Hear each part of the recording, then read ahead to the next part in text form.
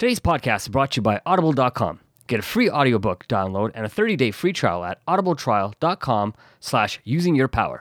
Over 180,000 titles to choose from for your iPhone, Android, Kindle, or MP3 player. For this episode, we would like to recommend The Alchemist, a fable about following your dream by Paulo Coelho.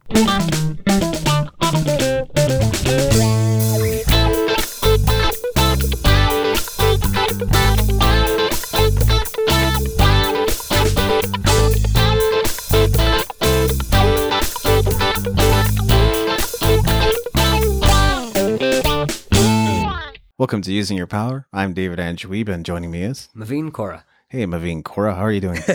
I'm doing very good, David. How are you? Great, First time I thanks. think I've ever heard you use my full name. Yeah, maybe.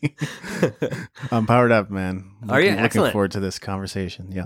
Excellent. So, what's your day been like?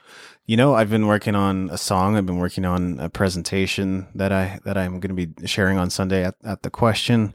Been working on a few posts for some other clients and things that I'm doing. So, yeah, it's been a fairly productive day. Nicely done. And maybe we can hear this song of yours. Potentially, our listeners can have an opportunity to maybe get a little sample someday when you're done. Sure, yeah, we could maybe link it up or send it out via email. Yeah, I think that'd be kind of neat. That'd be cool. Definitely. I've been trying to work on one single per year. Now I might be playing a bit of catch up. Like I'm kind of thinking about releasing 3 different versions of this same song potentially. So maybe it'll work out that way. I'm not sure yet. What is that, like an EP remix album you're Yeah, putting together almost. here? I see so much potential in people repurposing their material in the music industry. I think this is one of the things that independent artists don't do that a lot of professional musicians do, which is they repurpose their music. So they'll release live versions, acoustic versions. They'll do a commentary of it. They'll release an instrumental version, a karaoke version. And I see a lot of potential in that. Like that creates more of a presence for what you're doing. In this case, it would be a slight, probably reimagining of the same song. So like an acoustic version, an EDM version, and a rock version. They might be the same song, but very different also. That's the vision, at least. Right on. So almost getting to that like DJing kind of field for yourself too, while you're making different instrumentals or I guess beats for the different songs as well. Well, I'm certainly not spinning records or anything, but I have the ability to compose, so I can I can pull in some of the other programs that are out there. There's a lot of great low cost or free DAWs, digital audio workstations that are available, and I can produce on those just as much as I can on my regular setup, which is Traction. So, there's a lot of great software that makes it really easy to produce electronic beats these days. Awesome, man. So I like what you kind of said, because what you've just been talking about is the exact opposite of what we're going to talk about today. It kind of is, yeah. You've been talking about, wealth creating activities. One of the things that I know we're going to talk about today, I think we got about 10 good points on this, and we're going to talk about minimum wage activities. So the exact opposite of what you thought we're talking about. So it's kind of a nice little segue into what we were going to talk about, which is kind of neat. We didn't even plan for it. So why are we talking about this though? Well, the idea was, I know we've been pretty deep into some heavy topics lately, and we want to really kind of get into the, the entrepreneurship, a little bit more talks, a little bit more into those business talks, and really help our listeners focus on things that are going to make them more productive and make them more business-minded and kind of get them to the results. We don't want to always have our listeners trying to think in, spiritual deepness. We really want them to also see some impacts in their business life and personal life, and let us know what's going on, what they're able to do. So even with some of the some of our other talks we did was when we talked about different activities to create $100 of income. This kind of lines up with that, right? In a way, if you think about it, we want to just give our listeners a different way to think and change maybe what they don't like. That's not necessarily getting them to their goals and results that they're looking for. So I guess, really talking about minimum wage activities and how we continue to do things that we're comfortable doing and how we can maybe change that thought process. So in a way, it's actually not like the complete opposite of wealth creation, because entrepreneurs listening to this episode could potentially identify things they're doing that they should stop doing or start delegating. Absolutely. Yeah, that's true too. That's a good way of looking at it. I never thought about that, but you're right. Well, the way you described it, that's exactly what I thought of. I was like, huh, it could work that way too. So, but yeah, I guess using your power within, the realm of minimum wage activities as well. What would that look like? So I think that's another important consideration that we're going to explore. Yeah, no, for sure. And I love what you said there. And you make me think about different ways, even things that I'm saying I may not always consider the other side. So, that was one of the things that when we put the show together, was really to push the envelope for each other as well as our listeners, and have them, see things differently than they already see, and just help them envision things that could be better for them. And this is the kind of idea, right? Maybe getting people away from doing the things that aren't creating the income and start focusing on things that do create income for them. Absolutely. So where are we going to start off with this one? You can go first. That's not a problem with me. Sure. Well, I was going to touch on pretty much activities that anyone can do. I think that's one way of defining minimum wage activities. So in other words, anybody could probably shuffle papers and put them into a file folder pretty easily. Just about anybody could learn to use WordPress and figure out how to schedule a post. That one might be a little more involved, but still very, very straightforward. Anybody can be a janitor if they've got their limbs and mobility. That you could clean up a place. There's a lot of things like that where pretty much anyone can do them, and that's why they're minimum wage jobs. If you really think about it, like the easier it is to do, the less you're going to be paid for it. The more difficult it is, generally, the more you'll be paid for it. So that's one way of thinking about the minimum wage activities. Right. And you're right. Typically when you're more a consultant in an industry, you'll make more money as well, right? Mm-hmm. If you're the business owner, you'll make more money than the employee as well. So, those services that you talked about, for example, being a janitor, we need janitors. We need people who are willing to go ahead and do these activities that a lot of other people are not willing to do, because we do need a clean environment at work to work in and be productive in, right? Because who wants to work in a messy environment, being your desk or being your office? Yeah, exactly. You're right. I think a lot of jobs in society are really important, and definitely we shouldn't take away we're not trying to undermine their importance, but if it's something that anybody can do, that means that you are replaceable. It kind of connects with my next point too. Jobs where you can be easily replaced, that's generally a minimum wage activity as well. So, if you step out of line, there's really a better chance that you're going to be fired, not less of a chance that you're going to be fired, because there's fewer consequences for the employee. The employer. So if you're an employee of a company and you're being paid minimum wage, that's something to think about. You step out of line, well, there's no reason for them to keep you around, because they can probably find someone to replace you pretty easily. Right.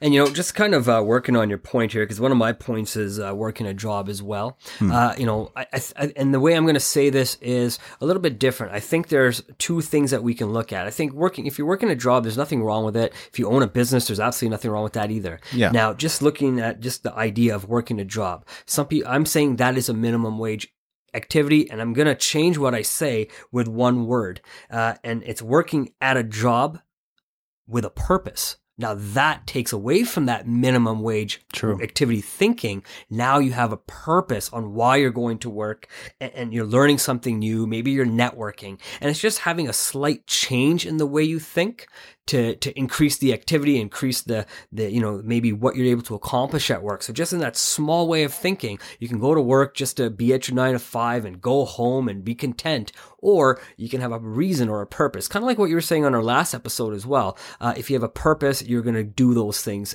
and do them to the best of your abilities. Seth Godin has that book, Linchpin. It sounds like such an esoteric thing, or I've heard podcasts where people are like, I've never heard that before, but like everybody's heard that phrase, you're the linchpin of the operation, right? I don't think too many people haven't heard of that. It's basically saying you're essential. Without you, that thing would not go forward. That plan would not be carried out. That goal could not be accomplished. So that's what that means. So I think what you're talking about, Maveen, like you're not going to instantaneously become essential to the company overnight just by doing one little thing. But one little thing compounded over time, year after year, will make you that kind of person that's more valuable. And now you will have more say. So, if before I was talking about people that could be easily replaced, you're going to become a person that's less easily replaced because you think your own thoughts, you have your own opinion, you're bringing value to the company in the ways that others are not. You're right. And as I wrote down my word, you actually just said, you said your own thoughts. And what I wrote down right now was the word mindset. You're right. It's going to take a while to develop that mindset to be the best employee that you can be at your job, right? And it's going to take time to develop that, but with a purpose behind it and not just saying, hey, I'm going to my 9 to 5. I'm content. I'm happy with what I'm doing. Once you develop that purpose, you develop the mindset to be the best employee that you can be and give back to the company that's giving you a chance and who's paying you these hundreds and thousands of dollars a year potentially to be the best employee. So, having a different frame of mind, having a reason to go in daily, not just for money. Obviously, it's very nice to have that paycheck at the end of every 2 weeks or at the end of every month, depending on your pay structure.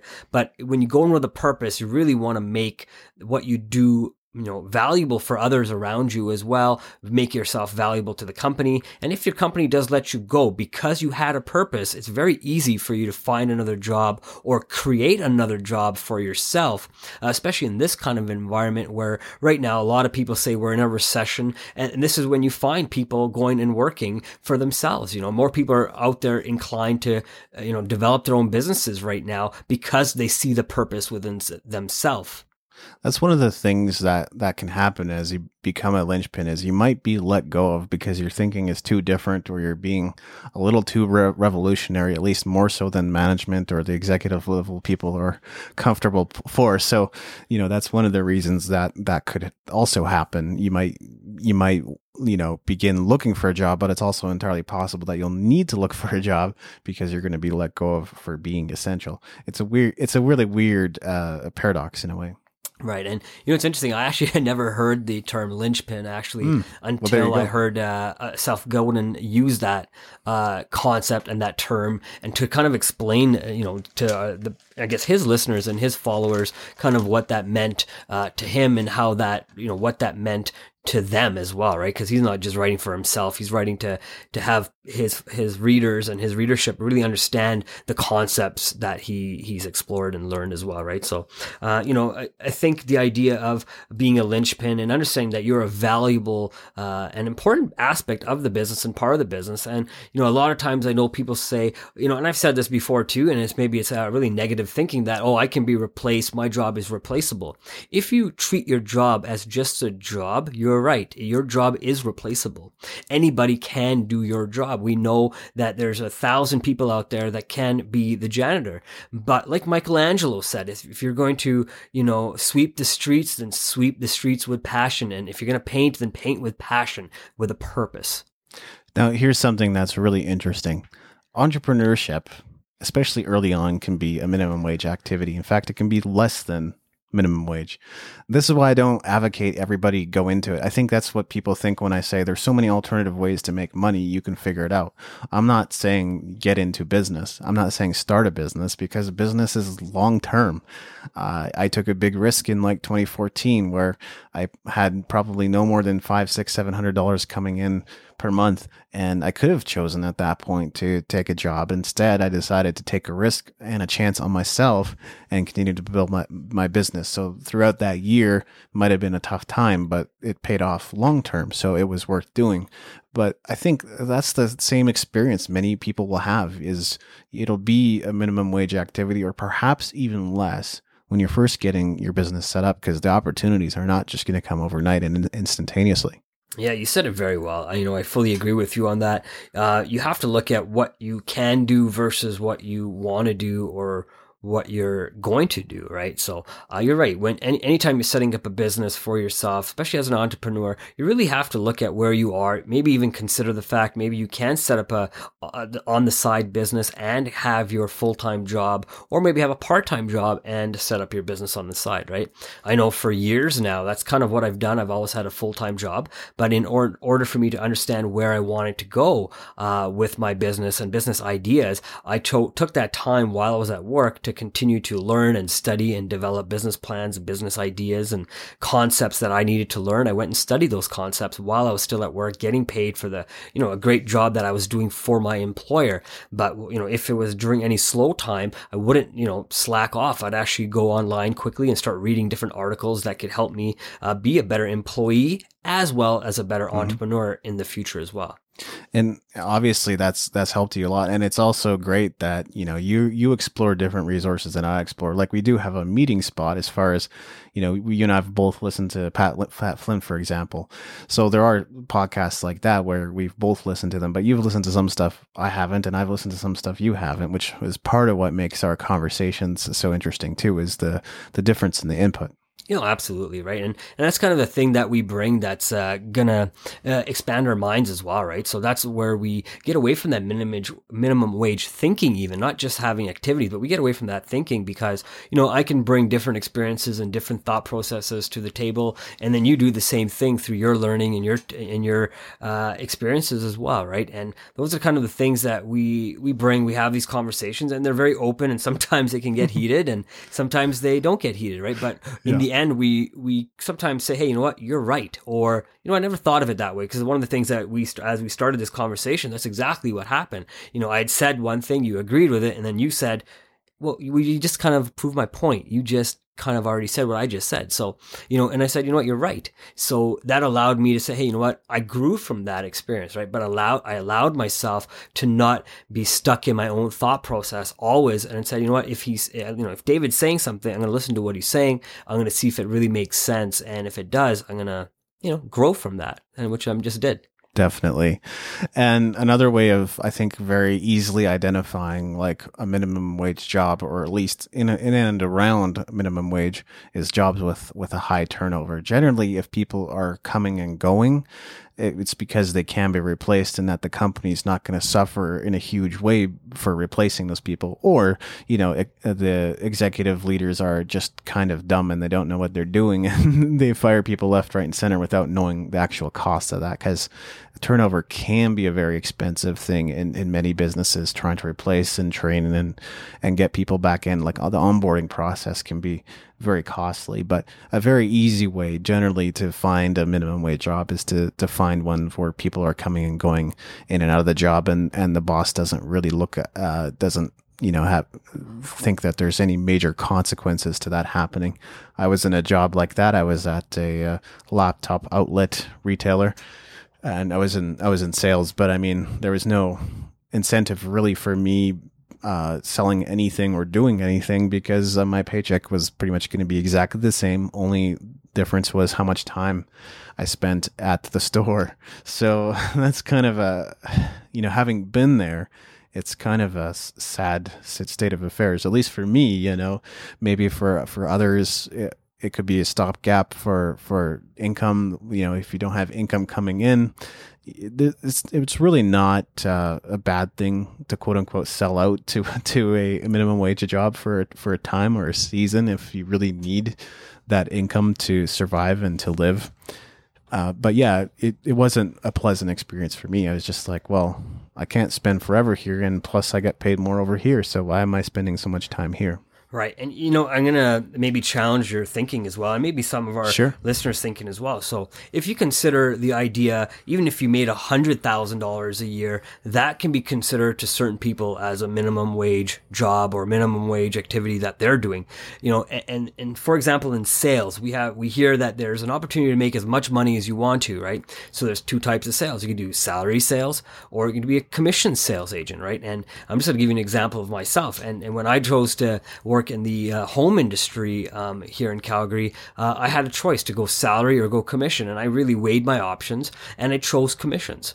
And the reason for that was because I had to if I'd chosen a salary, I was going to choose comfort, and I would have had 1 foot in the business and 1 foot out the door. But once I picked commissions, all of it was up to me. So if I wanted to make $100,000 and earn it and work for it, I had to be given that, because I wasn't going to be given it as an employee that was going to just sit at a desk because they really wanted sales, right? But in order for me to make that kind of income, I had to pick an option that allowed it for me, right? So if you're for example, a sales agent making $100,000 and being comfortable making $100,000, you have really no reason to grow past it.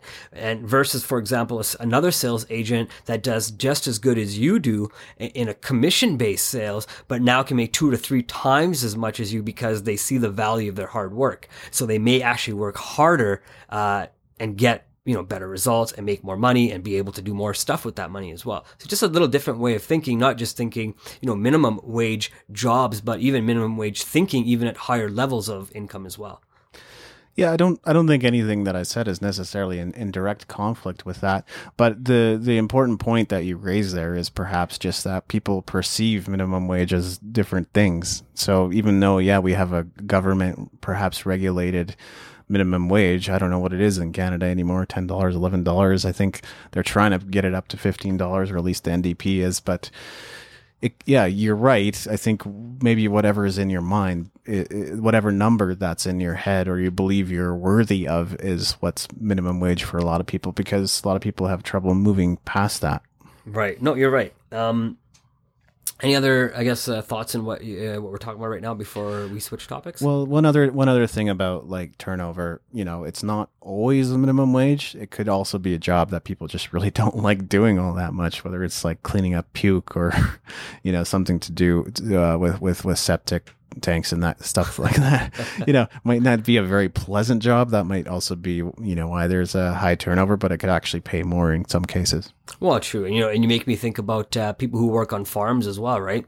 I mean, there's a lot of jobs on farms that a lot of people don't want to do, such as putting your hands in places that you have to put them inside animals.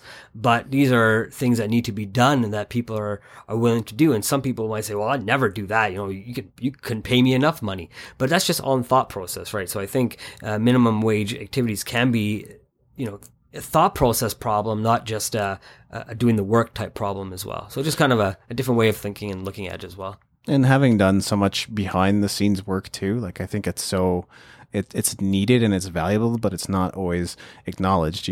I've often found with some of the projects I'm doing, it's really the people's faces that have their faces on the poster. Those are the people that first hear about the thanks for putting on the event and so on and so forth. But, myself, I might have helped put out chairs. I might have helped set up. I might have, done a lot of the work to make people feel comfortable once they arrive. So that work is no less valid just because it's not acknowledged. Very well said. No, great point. So one of the things I wanted to bring up was maybe some examples as well. That's kind of the way I took this topic and really thought of examples where we can get our listeners to say, if you're the type of person right now that's excelling and wants to just listen to this information so you can continue to excel, hey, absolutely. I want to use some of my examples to speak to the people that said, hey, you know what? I'm not where I want to be right now, but I want to learn how I can get there. So that's kind of a little bit of how I approach this topic as well. So one of the things I thought of was, instead of watching TV 3 to 6 hours a day after work, maybe investing time in for example, reading a book or listening to an audio CD that can, that's in your business field or you're part of your sector, listening to the business news, which is not a bad thing, especially if you're in business, but maybe focusing on the right kind of information to help you move forward, right? So, watching TV, I thought was, for 3 to 6 hours a day is a minimum wage activity, where watching TV or listening to audio or reading books that can impact your career is not a minimum wage activity. Well, and that's just like when I was working at that laptop outlet, I was still studying computers. There was no really incentive in that, but I figured I would grow myself. So I was like, okay, well, I'm basically in sales and in laptops. So let's learn about technology and sales. And then I can kind of continue to better myself as I'm working in that job. So again, no added extra incentives for doing that, but I felt it was something I could do myself to grow. And also I already had a pretty solid base of understanding of technology. Right. And I like that because you went out there and said, I'm going to continue to learn something that's going to make me better in my field. I'm at work. Yeah. Why not learn? And learning doesn't necessarily mean reading. It also means maybe connecting to people from your field, right? And maybe going out for a coffee with somebody that's successful in what you want to do and become, right? So taking out a buddy of yours and say, hey man, I know you're really good at sales. Can you teach me? I want to ask you some questions and make myself better in that as well. Or, if you want to be the best employee, like we were talking about before, right? And just work with a purpose, maybe find somebody at work who has a purpose and find ways to, you don't want to be that person, but find ways to be your own unique person, but using some of the principles that they use in their life and day-to-day activity. And the boss certainly wasn't going to take any extra steps to train us or send us to a conference or events or anything like that in this case. And I guess that's probably true in a lot of jobs, but certainly in this one. So, it was either take matters into my own hand or not grow at all. Right. And it's funny, I can hear the dogs upstairs right now. Yeah, so maybe you can hear it too. Yeah, so we'll see if it makes the outtakes here or the intakes. We'll see what happens. Now, the nice thing too is the other thing I was thinking about was one of the things I notice a lot of people do that's minimum wage thinking or minimum wage activities is going out and buying products and services because they want to have it versus buying products and services they need to have. What are your thoughts? True, because a lot of things can sort of be lumped in as a luxury category. I don't necessarily think of things that way. I like long-term thinking when it comes to that kind of stuff, but certainly in teaching guitar, well, you might have less students or less clients while the economy's kind of in a downturn because people consider this a luxury rather than a necessity, or at least some people do. Maybe like going to the spa or getting a massage or sometimes maybe even getting a haircut would all be considered luxuries in times when things are difficult.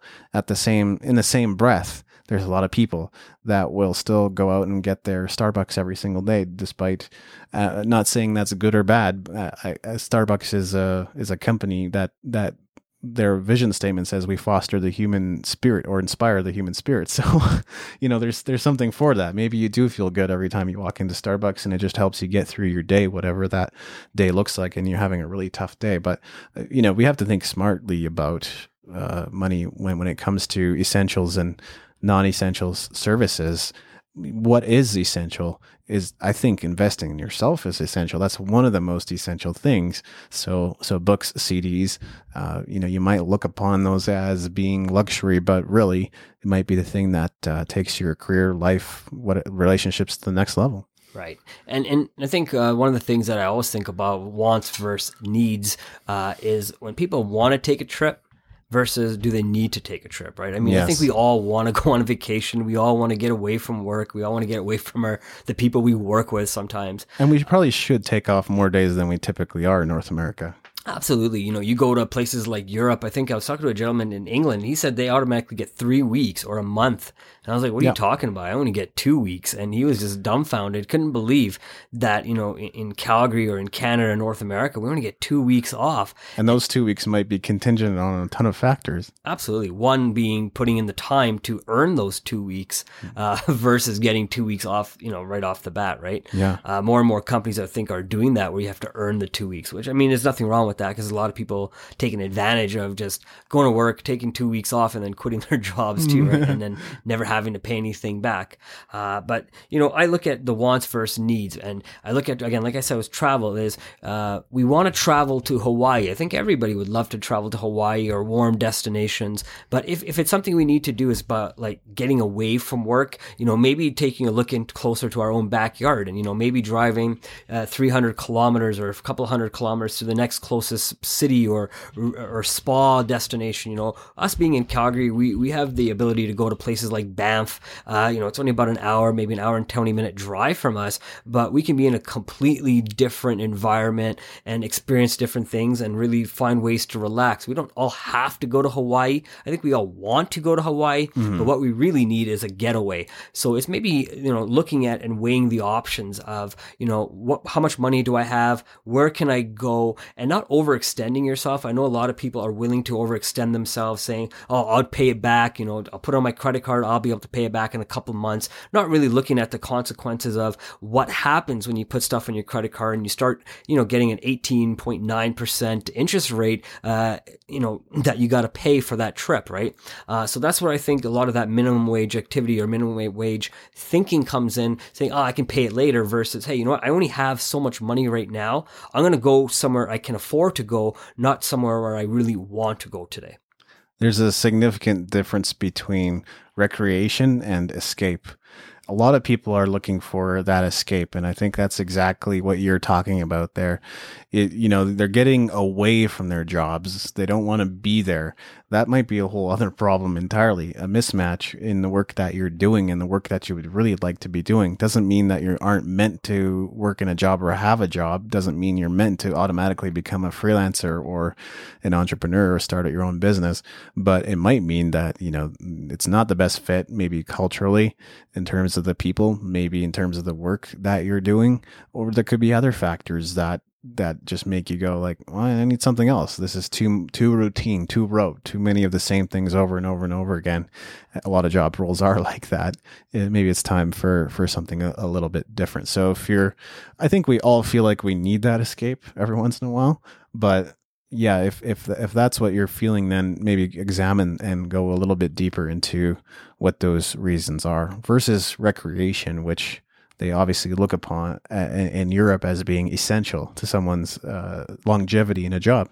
They'd rather keep the people that are in their jobs. They're good workers. So, you know, taking a few weeks off to go to the beach, you know, get some sun and start to feel better so they can perform better at their jobs while they're at their jobs is something they look at. So investing in self. And I think it's just like I said, it's a high priority activity, investing in self, whether it's rest or working out or studying. Right. And I think, you know, it is about investing in yourself and just finding ways to invest better in yourself too, right? I mean, we'd all love to go to warm countries, but sometimes, you know, like I said, getting away to a small, you know, resort that's maybe an hour away versus 5-6 hour flight away. Sure. You know, it's still investing in yourself. It's still investing in your mindset. It's still investing in relaxation.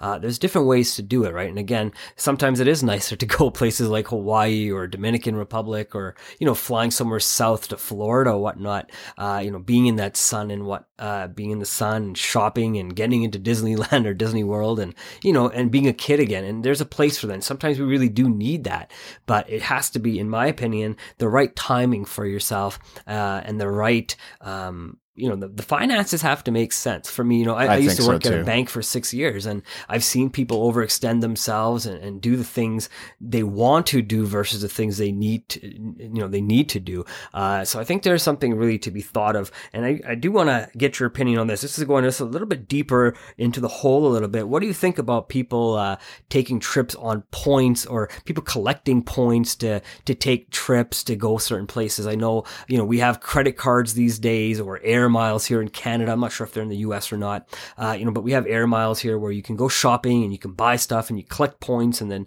travel on those points. What are your thoughts on that?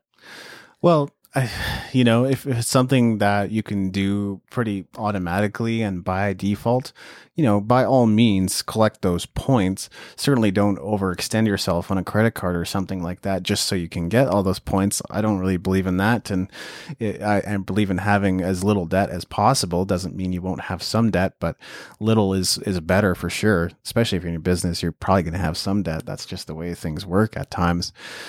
So you know, there's that consideration. What was the question again? Well, you know, just looking at different cards that we have, like, you know, air miles and credit card points. What are your thoughts on people taking trips on that? And maybe what kind of trips should people take on those based on the points they have? I know there's options. For example, you know, you can use some points and use a lot more cash.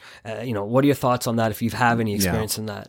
So, you know, sometimes claiming those points can be very difficult. So you go to all this trouble to collect them over months and years and, you know, present your air miles card or whatever whatever it is every single time you're at the grocery store. And then sometimes they make it very difficult for you to actually use them and claim them. But, sometimes you might just have to fight through that and force them, force their hand a bit to let them use those points on your travels. Obviously, if you can save on travel, that's also a good thing. I do believe in that. And, if you can do an all-inclusive trip or whatever and make it more affordable for you without overextending yourself, that's another great thing. I agree with, I think it's Dave Ramsey. His statement was more or less that, points have never made anybody wealthy. And I couldn't agree more. Perfect. That's kind of what I wanted to ask you. That was actually my next follow-up question to what you're saying, David. I don't think I've ever heard a rich person or an entrepreneur say they've taken trips on credit card points. Yeah. They've saved and shopped in certain places. I think they've just lived their life organically. So, some people would fight me on this point and fight you on this point saying, collecting points and working with the system and maybe paying some money for, having a certain type of card is really a minimum wage thinking to get what you want. What are your thoughts on that as well?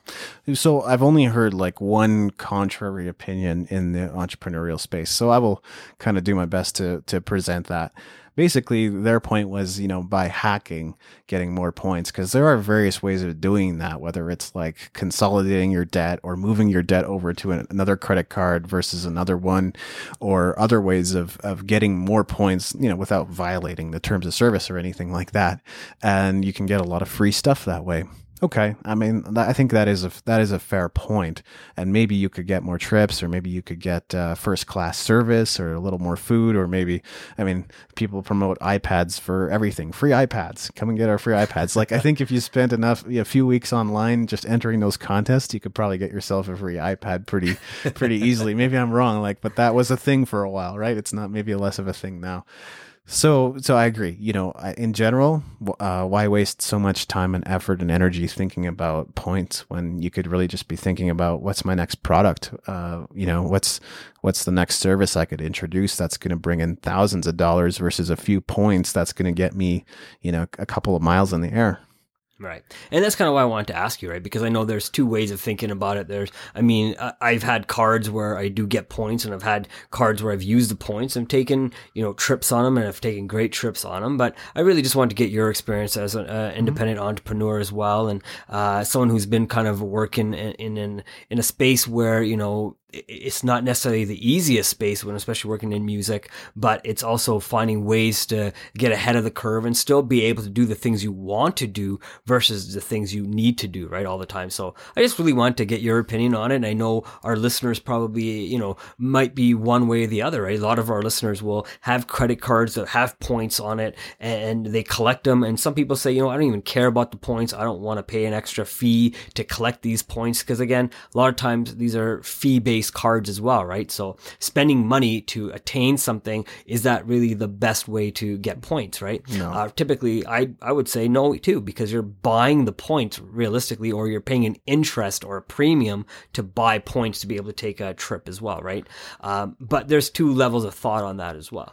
By default, I collect them, but you go to somewhere like Shoppers Drug Mart, because it just doesn't take any extra effort. But you go to somewhere like Shoppers Drug Mart, and then, what is this good for? I would ask them, and they go, well, you get points. And I'm like, what are points good for? Well, you get stuff.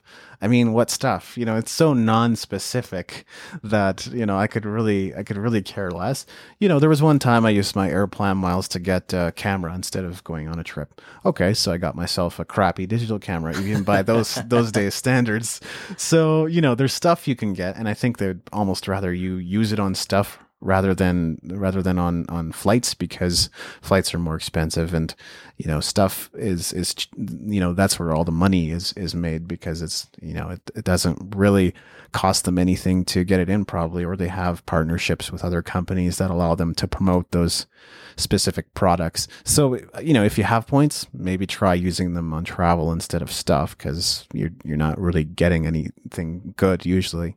But you could maybe find the occasional thing you really need right now that could benefit you with points. Yeah, I love that point. You do say a very good thing too, right? I know typically to take the travel miles, it's going to be an easier way than buying a camera, right? For some reason, it costs you 3 times more points to get something that, you know, you can use like a camera than taking a trip. So, I mean, understanding how to use that points as well, if you're going to use them and buy, absolutely. and, you know, and have those points to use and want to use them, then learn how to use those points properly as well, right? And make the right decisions with those points, because again, making the right decisions comes to, I think, either doing things because you want them or because you need them, right? So, and to your point about like getting away to a retreat, that's like maybe an hour away. Like we live in Calgary, so literally we have like Canmore and Banff and Lake Louise within a few hours distance, maybe less than that. So, you know, those are all, we take them for granted, to be honest, living here, but you know, they are great getaways and they are destinations for a lot of people. Well, absolutely. And you know, just kind of a little off topic, but we do have, you know, lots and lots of people, lots of tourists that come to the Rocky Mountains and visit Calgary, and go to the mountains and enjoy what the springs and the hotels and the scenery has to show them, and all the different memories that they create when they go there, right? So, I mean, it is an interesting fact that we do have in our backyard, and not everybody does have what we have. But I mean, wherever our listeners are living right now, there are probably places like that within, you know, let's call it a 3-hour radius of where you live, right? Unless you live somewhere totally remote, like a desert or something, you may not have anything. But, Australia? Yeah, maybe all of Australia, potentially. Let us know. I'd love to know what's there. And well, you got beaches everywhere, right? Oh, there you go. So eventually, every 3 hours, any direction, 3 hours, I could probably get to a beach, is what you're saying, hey? Maybe, you know, ish. Haven't lived there, so I don't know, but yeah. No, but if anybody wants to buy me a ticket, I'd love to go. Yeah, we should go to Superfast Business, man. I think we should definitely commit to doing that in the next year or two, and go and meet James and all those cool guys that are out there and learn lots about business. Yeah, for sure. Yeah, that'd be awesome. You know, I also wanted to talk about how little thinking is involved in minimum wage activities or jobs, and kind of the advantages and disadvantages of that. So when I was working at that laptop outlet retailer, it actually gave me a lot of time to think about my next moves, as far as what was I doing in terms of building a business? What was I doing in terms of building my financial future? I just joined network marketing around the time, so already I was being prompted to think about a lot of these things and how I was going to make a way forward for myself. So that's one of the advantages. There's so little thinking involved, and it's so automatic after a point. Like, I was only there 6 months, and you know, after a month or two, it's like nothing new to do ever. You do a sale and you ring things up, and if you have nothing to do, then you clean the store, and then the boss says, well, the store's clean, forget about the cleaning the store, come and have a look at this laptop and fix this laptop. I mean, there's literally never anything to do besides maybe one or two things at most. He just made it sound like there was 3 or 4 or 5 things to do.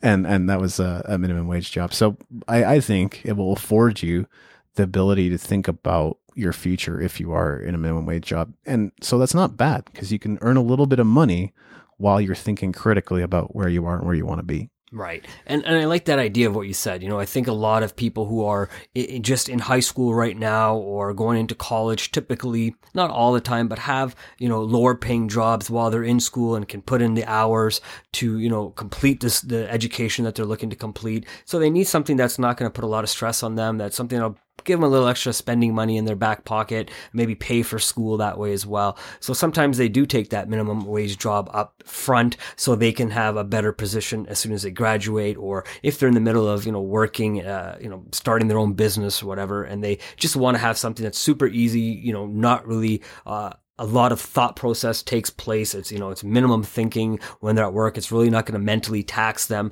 Then they can go home and really work on their own business plan. So, I mean, those are great jobs to have if that's kind of where you are. But I mean, looking at minimum wage jobs also is looking at the activities that you get to do at those jobs, right? I know one of the things, the reason I had taken jobs that required me to make a commission and work for my commission was so I never got complacent in what I was doing, right? Because I found that when I had jobs that were salary based, and I haven't had a minimum wage job in years since I first started working around 16, 17 years old, right? But since then, I've always had the idea to think, if I'm going to have a salary, what else can I learn at that job? Because you're right. Once you get to know your job, it really is super easy. Even working at a bank, it was really easy. People came in, they gave me money. People came in, they wanted money, right? It was always trying to find ways to maybe talk to them, or, I noticed if they had lots and lots of money in the bank account, try to find ways for them to invest, or talk to one of our investors that we had at the banks, or see what they were planning to do with the money. But I was always trying to keep my mind thinking in different ways, because that was the only way I was going to continue to learn, right? So, it's also taking that time to figure out what your next steps are. I think you're 100% right. And that's what I did, right? I really wanted to learn how the banking system worked and how it could apply to me. So when I left the bank, 6 years later, how could I apply all that information I had learned into my own life? Yeah, and it really wasn't that bad. Like, I was there again 6 months, so like I still had lots of energy left after leaving. I felt good because I'd been thinking about my future and envisioning my future, thinking positive thoughts, making a plan for what was ahead. So like it was a positive experience. What was negative about it was just the fact that it was so routine, and it wasn't ever going to be the best use of my time, abilities, knowledge, and everything else. And another major, disadvantage of how little thinking is involved is exactly what you said, Maveen, which is complacency. You could totally become complacent in the fact that you don't have to think about your job. You could do it with your brain tied behind your back, and your brain be tied behind your back. No, it cannot. Not literally, it cannot.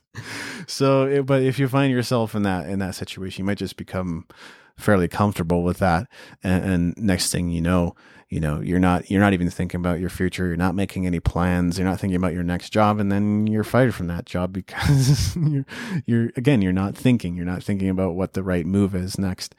So that would be a major disadvantage of not being, so little thinking involved in a job like that.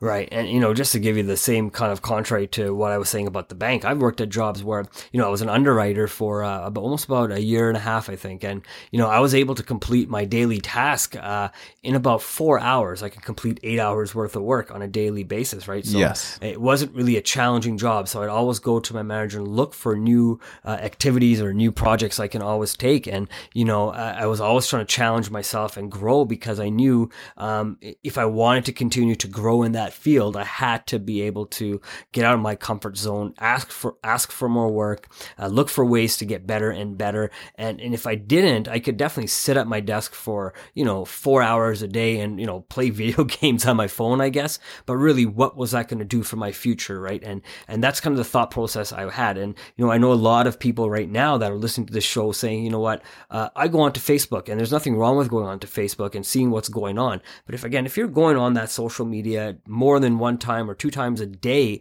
at work, you probably could be doing something else. You're just being a little complacent and not really wanting to do it. Maybe you're just trying to spread out the work so it looks like you're busy, right? But I think people who are entrepreneurial, have a business kind of sense, even if they don't own that job, will continue to want to do a better job than they're already doing, because they understand that, if they get let go from this job, they're going to take all the things that they've learned and take it to their next position, and even be able to get a better position when they go to a different company, and not just get the same position, making the same kind of money. They can really learn and improve their, status, I guess, in life, if they were to move. It's another thing I remember about my job over at the laptop computer place. I would sometimes be on the computer, and my boss would sometimes catch me. But like really, there was nobody around. There was nothing to do a lot of the time. Very few customers walking in, and the only way we'd sell anything was primarily on walk-ins or repairs, which was probably the main source of income for that business. He would caution me and say, don't do that. You're don't play games. I was never once playing games on the computer. Can you think of what I was doing, Maveen? Probably researching ways to get out of there. Yeah. I was like blogging. I was planning. I was thinking about my future. I was looking at websites.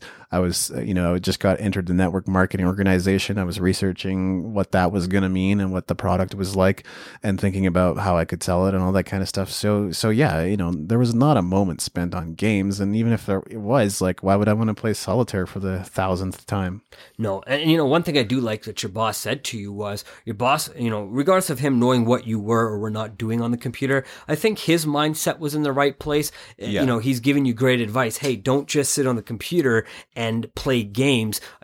What I think your boss is really trying to say, maybe not in those words, was really trying to say, hey, you know what? If you need something to do, you want to learn more, come talk to me. I can teach you stuff that, standing at the front counter will not teach you. I think the principles behind it were great, but he probably just didn't give you that kind of message. And nor did you, I think, at that time and where you were in life, care about what your boss was able to teach you, because I think you'd already had started moving forward in thought process and wanting to do something bigger than working at a computer depot for the rest of your life. Knowing him, he definitely did not mean that, and he would not have taught me anything. Okay. Yeah. But no, I try to give him some credit. I appreciate your optimism. Yeah, I try to see it half full as much as I can. No, that's great. Let's leave it at that. Yeah, he was really trying to teach me something, and he was trying to get me to come to him to ask questions. Yeah, we'll go with that.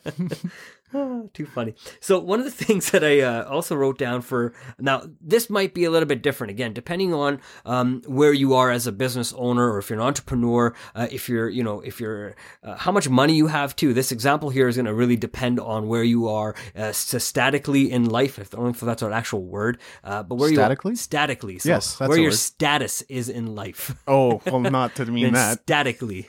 No, that means a different thing. Yeah, exactly. Status-wise. Status-wise, yes. So one of the things I thought about was if you're an employee of a company versus if you are an owner of the company, you may do something a little different. So if you're an employee of a company, a minimum wage activity may be eating out every single day. Sure. Versus packing a lunch and taking that to work.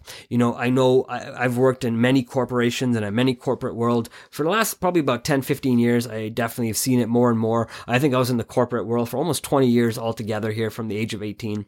And I've seen many, many people come to work every single day and buy lunch, buy coffees, 2 or 3 a day. And I started, mentally calculating how much money these, great people that I work with were spending. And I started noticing they're spending, $2, $3 on 1 cup of coffee, times that by 2 a day, plus add, the lunch that they were spending. And lunch is probably somewhere in that $10 to $12 range a day. So I started doing calculations. I said, well, okay, let's give them a benefit of the doubt. They're spending about $15 a day on food. And some people, about $20 a day. But somewhere in that range. And I multiply that by 5 days.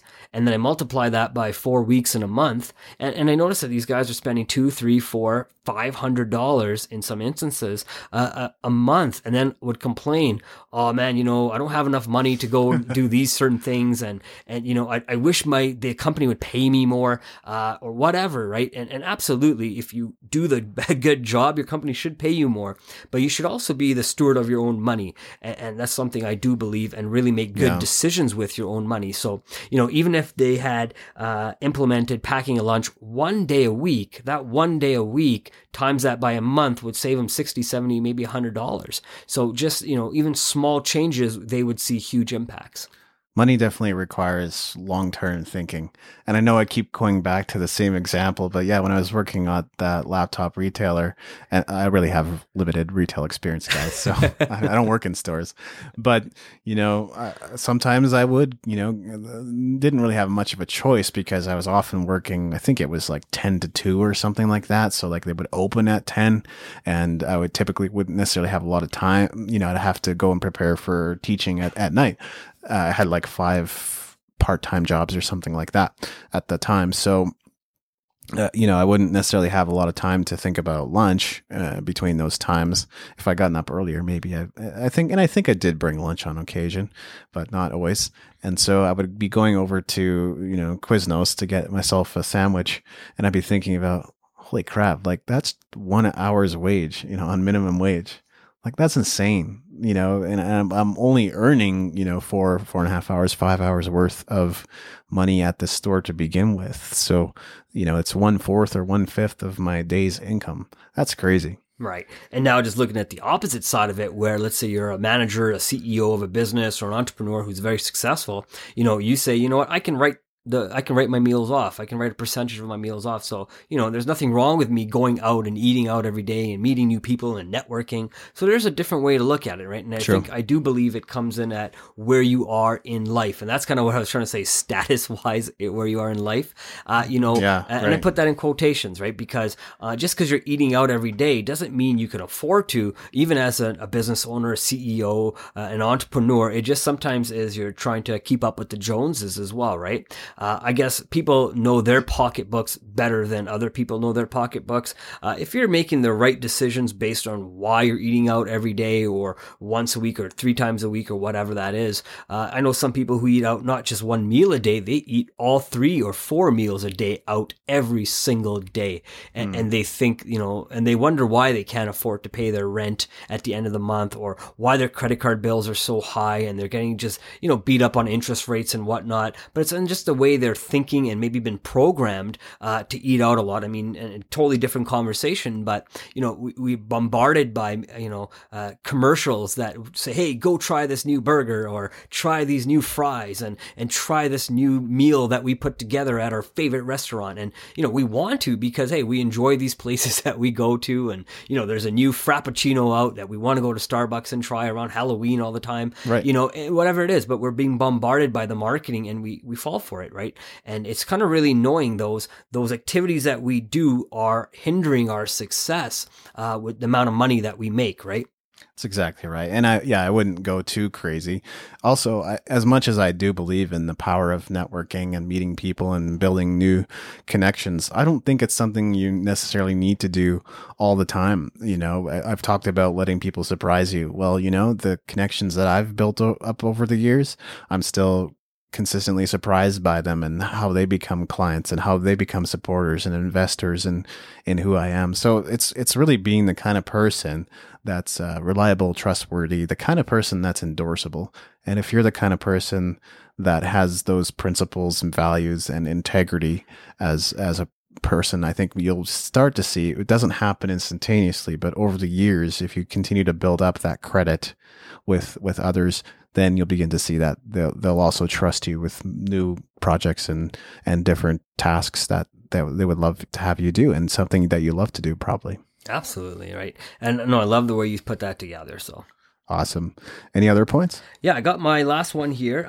So it's people who focus their attention in many different directions, I believe sometimes have minimum wage thinking, versus people who focus their thoughts in one direction. So for example, if you're starting a business, focus on the main parts of your business. Don't focus on all the different aspects of your business. Because I know as entrepreneurs, we really want to sometimes get going. We want our business to take off, but we don't think about all the simple steps, like the analogy called KISS, KISS, keep it simple, stupid, right? So, or smarty, or whatever you want to call it, right? Smarty's better. Yeah. So, but we look at that, and sometimes because we're really excited, we really want to do everything. So we start doing this, and we start doing that, and we start calling this person, and we call China, and we want to get the product, and we call our shop, and we want to start making connections, and we start doing all the different things. We put our focus and all our energy all over the place instead of focusing on the goal. Okay, our goal is to be successful. For example, let's say if it's to open up a a retail store. Then take all the steps, but go slowly, go one step at a time, and focus on being the best in each one of those steps, right? But I know I've done that too, where, I get super excited sometimes, and, I want to get everything done at the same time. And I have to remind myself to slow down and just take one step at a time, and I will eventually get to where I want to be, right? If it's worth taking the journey, then it's worth taking the journey and getting there in 3 days. It's also worth taking the journey then and getting there in 5 days. It reminds me a bit of, and I think this was from Jeff Folson's book, The Slight Edge. He talks about, I think he wanted to build some kind of connection with a German company. So him and his team made it a habit. It was just a habit that they did all the time, was ask every day with people that they knew, do you know a German? That's what they did, and eventually they were able to build up this business deal. But it started there, and it's such a simple thought when you think about it. Like, how could a multi-million-dollar, I don't remember the exact details, but how could the deal like that come together just by asking a simple question to everybody you meet and everybody you know every single day? Well, you'd be amazed. That might be the starting point, and sometimes we just think too complicated about the things that we need to do to move ourselves forward, and sometimes it is a simple question that you can ask others. Right. Wow. What a powerful question is. Again, we've talked about that too before, asking the right type of question based on the results you're looking for, right? Yeah. And obviously these people were looking to do business with a certain type of person or certain group.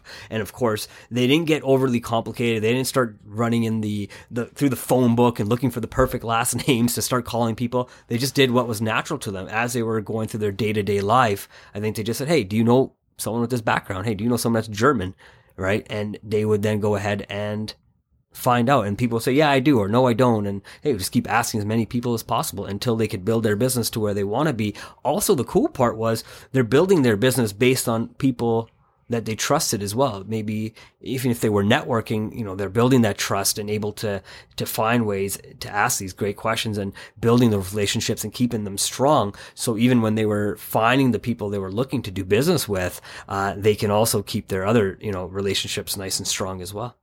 Also, I think this was probably before the internet. So that's one of the reasons why they would have gone about it the way they did. Maybe right. They would have taken a different approach if the internet and email and all that kind of stuff was available, but maybe not. And I think there's so much value in that lesson even today, because we have a tendency to not want to connect with people directly or ask them. But, people are pretty fascinating when you give them a chance to be. And so sometimes taking a quote unquote old school approach might be the better way, because now you built up these friendships and relationships and connections that you may not have otherwise. It depends on the project, obviously. And, we think so much about efficiency, but sometimes efficiency is taking that old school analog approach. No, you're right. And I know some of the conversations we've had, and a lot of conversations I've heard on different podcasts as well, is, if, for example, social media, now that we're in a social media age where we have so many different options, from Snapchat to Instagram to Facebook to Twitter and all the other ones, right? It's, we tend to have a focus for about a few seconds on each social media. None of us really spend the time to really understand how we can be great at the one or two social medias that we choose to do business in, right? So, but a lot of times right now we're bombarded with so many different ones, and we want to be really good at all of them. So our attention is all over the place. We don't necessarily try, but if we actually focused a few minutes, and I hear a lot of different stories. Some people say Facebook is better. Some people say Twitter is better. It really depends on, I think, the industry you're in and where your group of people that you're looking to do business with are interacting. LinkedIn can be better. It really just depends on what type of business you have, but get good at where you are, right? And focus on those little things and build from there. As soon as we start focusing in many different directions, we'll never be able to focus in one direction, right? It's just like, you've probably heard this as well too, David, and maybe even our listeners can understand this too. So we've all been to a circus, or we've all seen a circus on TV or whatnot, right? And I think the most coolest one is when you see the lion trainer in the middle of the cage with the lion, and you wonder, how can somebody stand face to face, head to head, toe to toe with a lion? And then you kind of see all the little things that the trainer is doing. But what is the first thing the trainer typically did in these old school circus videos we'd watch is they'd grab a chair, and there's 4 points on a chair, and the lion can't really focus on any one of those 4 points. It keeps looking at all 4 points, and the trainer, through trickery, and I'll put that in quotations, can do and make the lion do what it wants. If it wants it to sit in one place, it'll confuse it. So it doesn't think in many different, it makes itself think in, many different directions versus in one. Mm-hmm. If there was only 1 point on that chair, the lion would know what to attack. It would attack that 1 point. Because there's 4 of them, it doesn't really know where to go. And then you start seeing things like, and I still don't get how they do this. Maybe somebody can tell me, but you'll see the trainer walk up to lion, put his head in the lion's mouth and take it out, and people clap. And to me, that's crazy, but it's the only way I can think of it does it confuses the lion. Obviously there's a trust built with it as well, but it's confusing the lion to think in so many different directions because there's so many different things going on. It really doesn't know how to react. And I think if we use that analogy in what we do on our daily life, we can really see how we're putting too much energy sometimes into the wrong places, and maybe needing to think about the better places we can put that energy to get the results we're looking for. We pay a lot of attention to the gold rush. And I think we're told to pay attention to it as well. I remember like 20 years ago, I had friends in like IT. So, IT was this huge money mine at the time. And in some ways it still is. I think as long as the technology continues to increase in complexity and there is human involvement required, then the price for IT will still be high, and those experts will still be paid a lot of money to do what they do. But what about social media? Well, social media, anybody can do it. I think there was a pretty significant price on social media too, and maybe there still is in a lot of industries, but that's one of those areas where it could, devalue over time. When you really think about it, because just about anybody can post, anybody can schedule a post, anybody can post an image or a video that they're told to do. So if it's one thing if your job is to create all the content, I see tremendous value in that, but it's an entirely different thing if your responsibility is just to post the things that the company creates. So, some things over time can be reduced to minimum wage activities as well.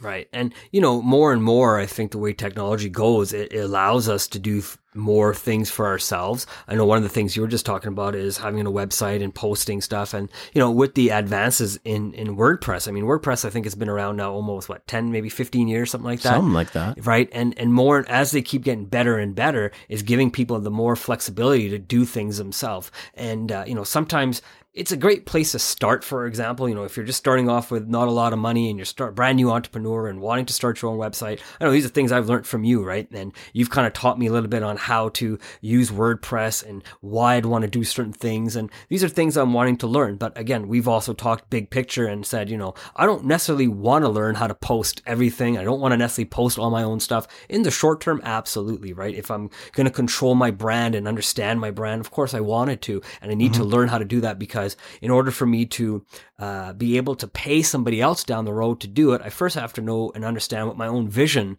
is and what my vision for my website will be. So exactly how I want things posted, exactly what I want things to look like once they're posted as well. It's very helpful. Right. And so you do kind of need to know. So you do have to sometimes learn the things that are the basics and the standards. But as soon as you get really good at it and you're starting to make money, if you continue to do the things that you were doing, you don't give yourself the time to go and pursue bigger and better things. Right. And so that can also sometimes, I understand a lot of people want to save money and they want to do stuff, and so do I, right? But sometimes you do have to pay professionals who can do things for you, maybe better than you even, and take advantage of what's available, so you can then go focus your attention on maybe developing better content. So, maybe developing courses, maybe developing classes, or putting on seminars and having speakers come in, or going to places where other people are putting on seminars, and maybe having the time to go on different podcasts and do some talking and really get your own name and build your brand and have people come, right? So you do need a team of people, I think, to help develop where you want to be. Yeah, and sometimes there is also value in not getting too good at the little things. So there it kind of goes both ways. I agree. Like if you want to a lot of the times it's good to know exactly what goes into doing something. I know that James Franco even talks about that. He does the whole own the race course thing. Well, it's a huge amount of human effort, and he did it himself at one point, and then he was able to delegate it. But that is like a pretty important piece of his business, is the content thing that he has going on. But yeah, I think the opposite lesson can also be true, in the sense of not becoming too good at the little things, because you could end up doing those little things for the rest of your life. Right. And I think that's where people get stuck sometimes, right? They figure they got really good at it. They can also get comfortable in doing the little things really well, right? Because sometimes we build our identity on those little things that we get really, really good at doing, and we think that no one else can do it better than us, and we kind of stop ourselves from growing and achieving the levels that we've really gone out to achieve, right? And I think that really has to do with our mindset, our thought process, and understanding and where we're going as well. Yeah, exactly. What else? Is there anything else? No, you know what? I'm good. I got all my points across. Have you gotten your points across? Absolutely, I have. Awesome, man. So I guess we could do a summary and on kind of what we thought about maybe some of the most important points, maybe some of the things we should have our listeners take away. Well, I think, we assume that a lot of you want to take things to the next level. So being, first of all, just aware of the various activities that would maybe require no more than minimum wage, and at times maybe even less, depending on the outsourcer or the freelancer that's handling the job. Because if you become aware of that, you can begin to maybe delegate it, maybe automate it. And if it's not necessary in your life and you're just kind of stubbornly insisting on it, then eliminate it completely and get rid of it, so it's not on your to-do list. You have a finite amount of time and energy and willpower every single day, and we have to be on guard for that, and we have to look after ourselves and take care of our time and make sure that we're not spending it where it's not really going to bear fruit. And I'm speaking to myself as much as anybody else when I say that, but there's only so much you can do with one person. You're going to want to build a team around you over time. So systematize, automate, eliminate, or just figure out an alternative. And maybe if it's essential, then keep it and keep doing it and make it a part of your habits and routine until you can delegate it. Right on. Not only were you speaking to yourself, you really do speak to me, right? Because I know a lot of things you say, I listen to, I take to heart, and I really try to process those things. I don't necessarily agree with everything you say, and nor do you agree with everything I say. But, a lot of what you just said right now, I totally agree with you. And we should look for ways, I believe, to get better at what we do and be the best at what we want to do, right? I know not everybody listening to this show thinks they should be better or, thinks they want to be better. And that's fine as well, right? I mean, a lot of people are going to be happy where they are, and they may only take a small parts of this show and say, that's the only thing that's applicable. Maybe, I will start taking a lunch once a week instead of eating out every single day. And even something small like that I think if people take even a small point like that, they'll be able to see huge differences in a year. How much money could you save at $20 one day a week? At the end of the year, you almost got $1,000.